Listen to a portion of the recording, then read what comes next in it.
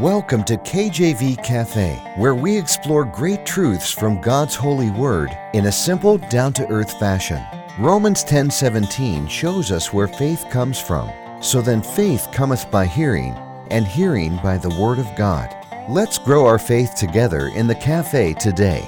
Our program is hosted by Pastor Clark Covington and brought to you by Heartland Ministries.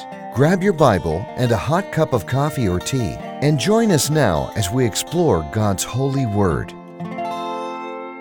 Amen. Glory to God. Welcome to the program. Good to be here today. Glad to have you here with me. Today we are discussing the lost and the saved. Who are you serving today? You know, everyone falls into two categories on this earth, lost or saved. And that's hard to comprehend in a world where everything is so complex. Read about the solar system, and there's endless galaxies out there, it seems like, and stars and planets. Get into the user manual of machines. You know, how about a car these days? Not that a car comes with a user manual. I guess it comes with a little guide in the dash, in the glove box there. But if you look at a car these days, the complexity, the mechanisms, have you ever thought about that? The way you were able to open a door or press a button and this back tailgate lifts up, and you know, everything under the sun, the seat heats up, and all of these accoutrements, all these things in a car, all of them have complexities and little motors, and a lot of them have microchips, as we found out with the shortage, that a lot of these components have microchips, and it's incredible. Even someone that loves technology and works in that field, I'm blown away by the complexity. And here God says, is, you know, yes, there's a lot of complexity on earth, and here's a simple choice. Either you're saved or you're lost. Either you're serving the world and the little g God of this world, or you're serving me. And it's such a simple choice. And I love to make that contrast. And I know I could do it better, but hopefully I kind of got your mind thinking in that direction, that as a world becomes more and more complex, and boy, is it complex, at the same time, God's plan has not changed, and God has made it so simple. Romans 6:6-7, the Apostle Paul writes, knowing this, that our old man is crucified with him, that the body of sin might be destroyed, that henceforth we should not serve sin. For he that is dead is freed from sin. See, how can we be dead but be alive?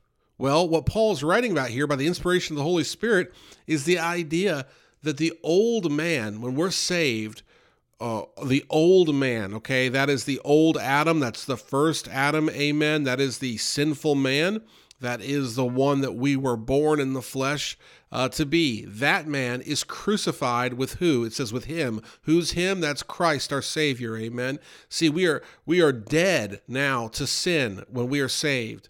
It says the body of sin might be destroyed, that henceforth we should not serve sin. For he that is dead is freed from sin. So when we're saved, we are giving our lives to Christ, and the old man is passed away. Behold, all things become new. To paraphrase Paul again, the idea is that we become new creatures in Christ. And we are no longer to live like we used to live. If you believe that you've been saved, or you know someone that says they've been saved, and they were living exactly as they lived before they were saved, or if you don't know how they were living completely carnally or in the world, you can't tell the difference between them and the world, you really need to check your salvation. And I'm not trying to preach you out of your salvation. I'm trying to make sure you're secure in your salvation, amen? Because there's a way to know that we're saved. And one way to know that we're saved is to know that we have the Holy Spirit living within us and that we're no longer part of the world, amen?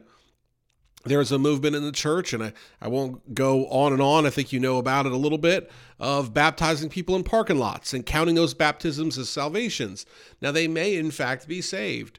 In fact, I went to a big church many years ago, and that's where I was saved. That's where I gave my life to the Lord, and the Lord had been convicting me for a long time, amen? And I believe that's where I'm saved. Only God knows, but I believe that's where I got saved. So I'm not going to criticize the big church for having large baptisms, and if they are saved, glory to God for that. But it's not the baptism that saves you, amen? It's something in your heart. It's that desire. It's that trust in Christ that saves you. It's that coming to that knowledge of repentance, realizing that you're a sinner in need of a Savior that saves you. And so we have to look at, what are we doing with our salvation? If we've truly been saved, how are we living? We have a choice to make.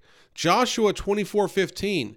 And if it seem evil unto you to serve the Lord, choose you this day whom ye will serve, whether the gods which your fathers served that were on the other side of the flood, or the gods of the Amorites in whose land ye dwell. But as for me and my house, we will serve the Lord.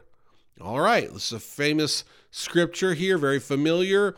In our little church building, we have a little painting on the wall of this latter part of the scripture. But for me and my house, we will serve the Lord. That's up there. I love that. What's going on here? What is this about? This is Joshua chapter 24, and this is, if you understand the Exodus story, Moses has led the children of Israel out of captivity, so they were slaves, right? And that is a picture of us being in sin.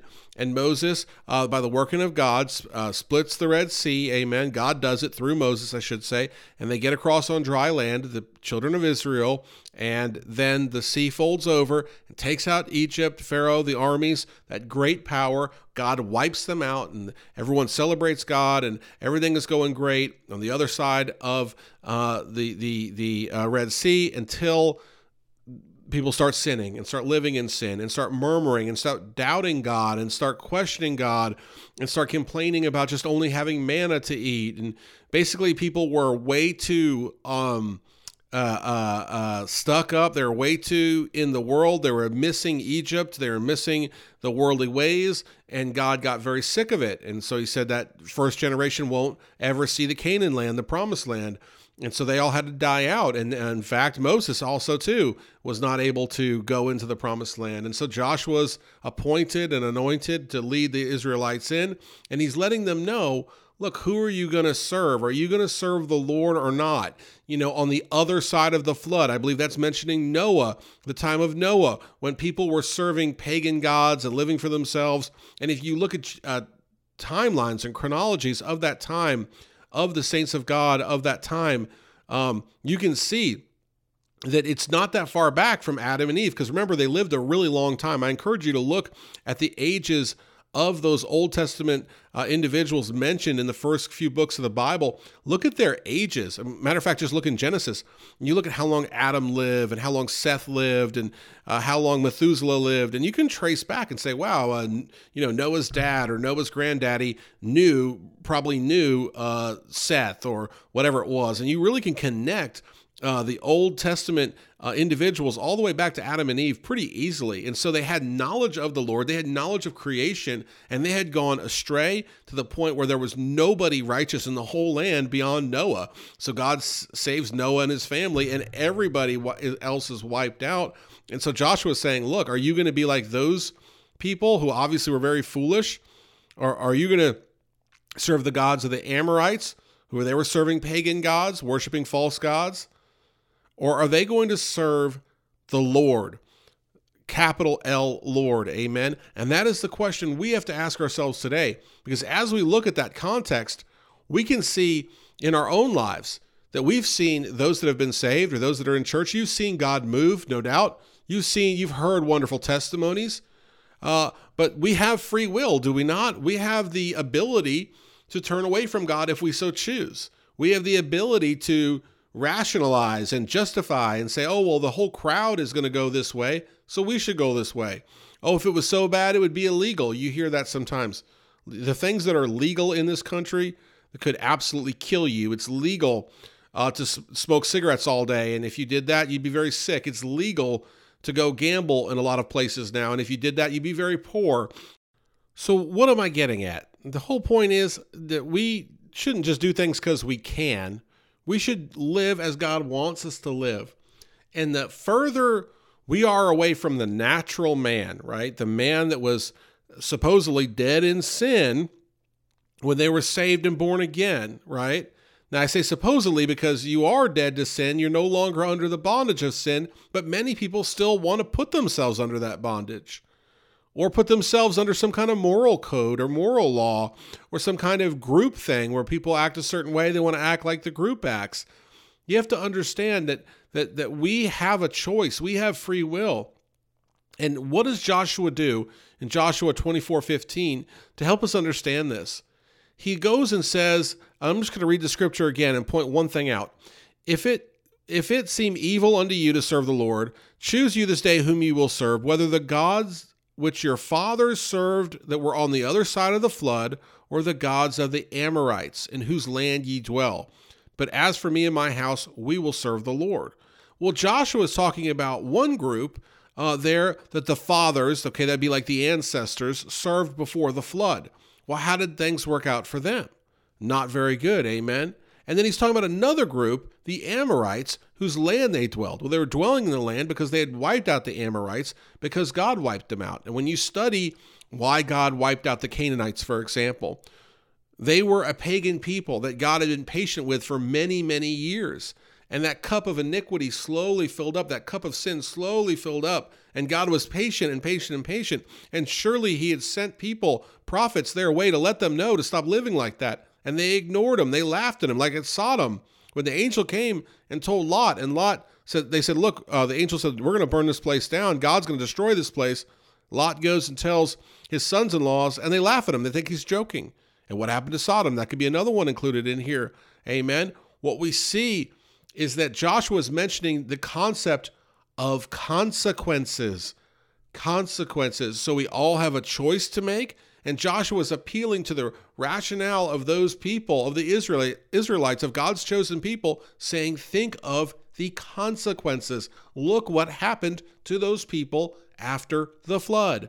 And when we think in that logical, simple, but profound way, we're able to understand that, hey, I don't want to get wiped out by God. I don't want to get beat up by God. I can give personal examples of fearing God and understanding his wrath, driving me to better behaviors. Amen? I'm not afraid to say that.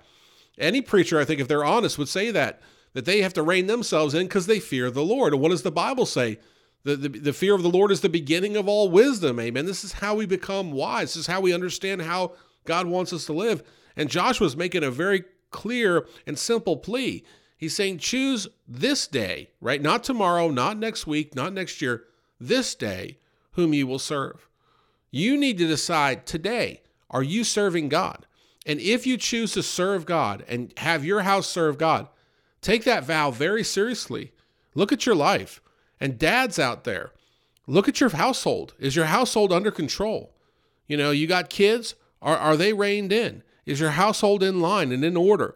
God is not mocked, amen. He would not do this if it were not serious. He would not put this scripture in here. He would not have me preaching on this today, I don't believe, which I prayed over this message, as I do all messages, that he wants people to make a choice.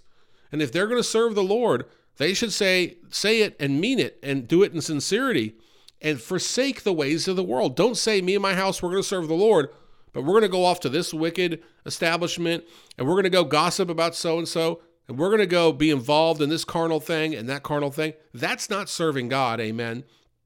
And again, God is not mocked. We must make this choice very seriously and very soberly. And Joshua appeals to our logic, saying, look at the consequences of these other groups that went after false gods. And there's times even when the prophets of the Lord or God himself will speak in the Old Testament and say, let your gods save you. Those false gods, let them save you. Let them, those ones that you worshiped, let them go ahead and bail you out. And of course they can't, amen. And the lesson here is our God is all powerful and has the power to take care of us and to provide for us and to bless us and most importantly, to save us. And so we need to prioritize serving God and making that choice today that for us and our households, we'll serve the Lord. And that choice comes with consequences that are a blessing, and it comes with responsibilities that we should take serious. I thank you for listening. Take care. God bless, and amen. Thanks for listening to this episode of KJV Cafe. Have a question for Pastor Clark? Email him directly at clark@enduringpromise.org or visit kjvcafe.com and click the envelope button on the homepage. Our program is hosted by Pastor Clark Covington and brought to you by Heartland Ministries. We'll close today with Psalm 119, verses 166 through 168. Lord, I have hoped for thy salvation and done thy commandments. My soul hath kept thy testimonies, and I love them exceedingly. I have kept thy precepts and thy testimonies, for all my ways are before thee.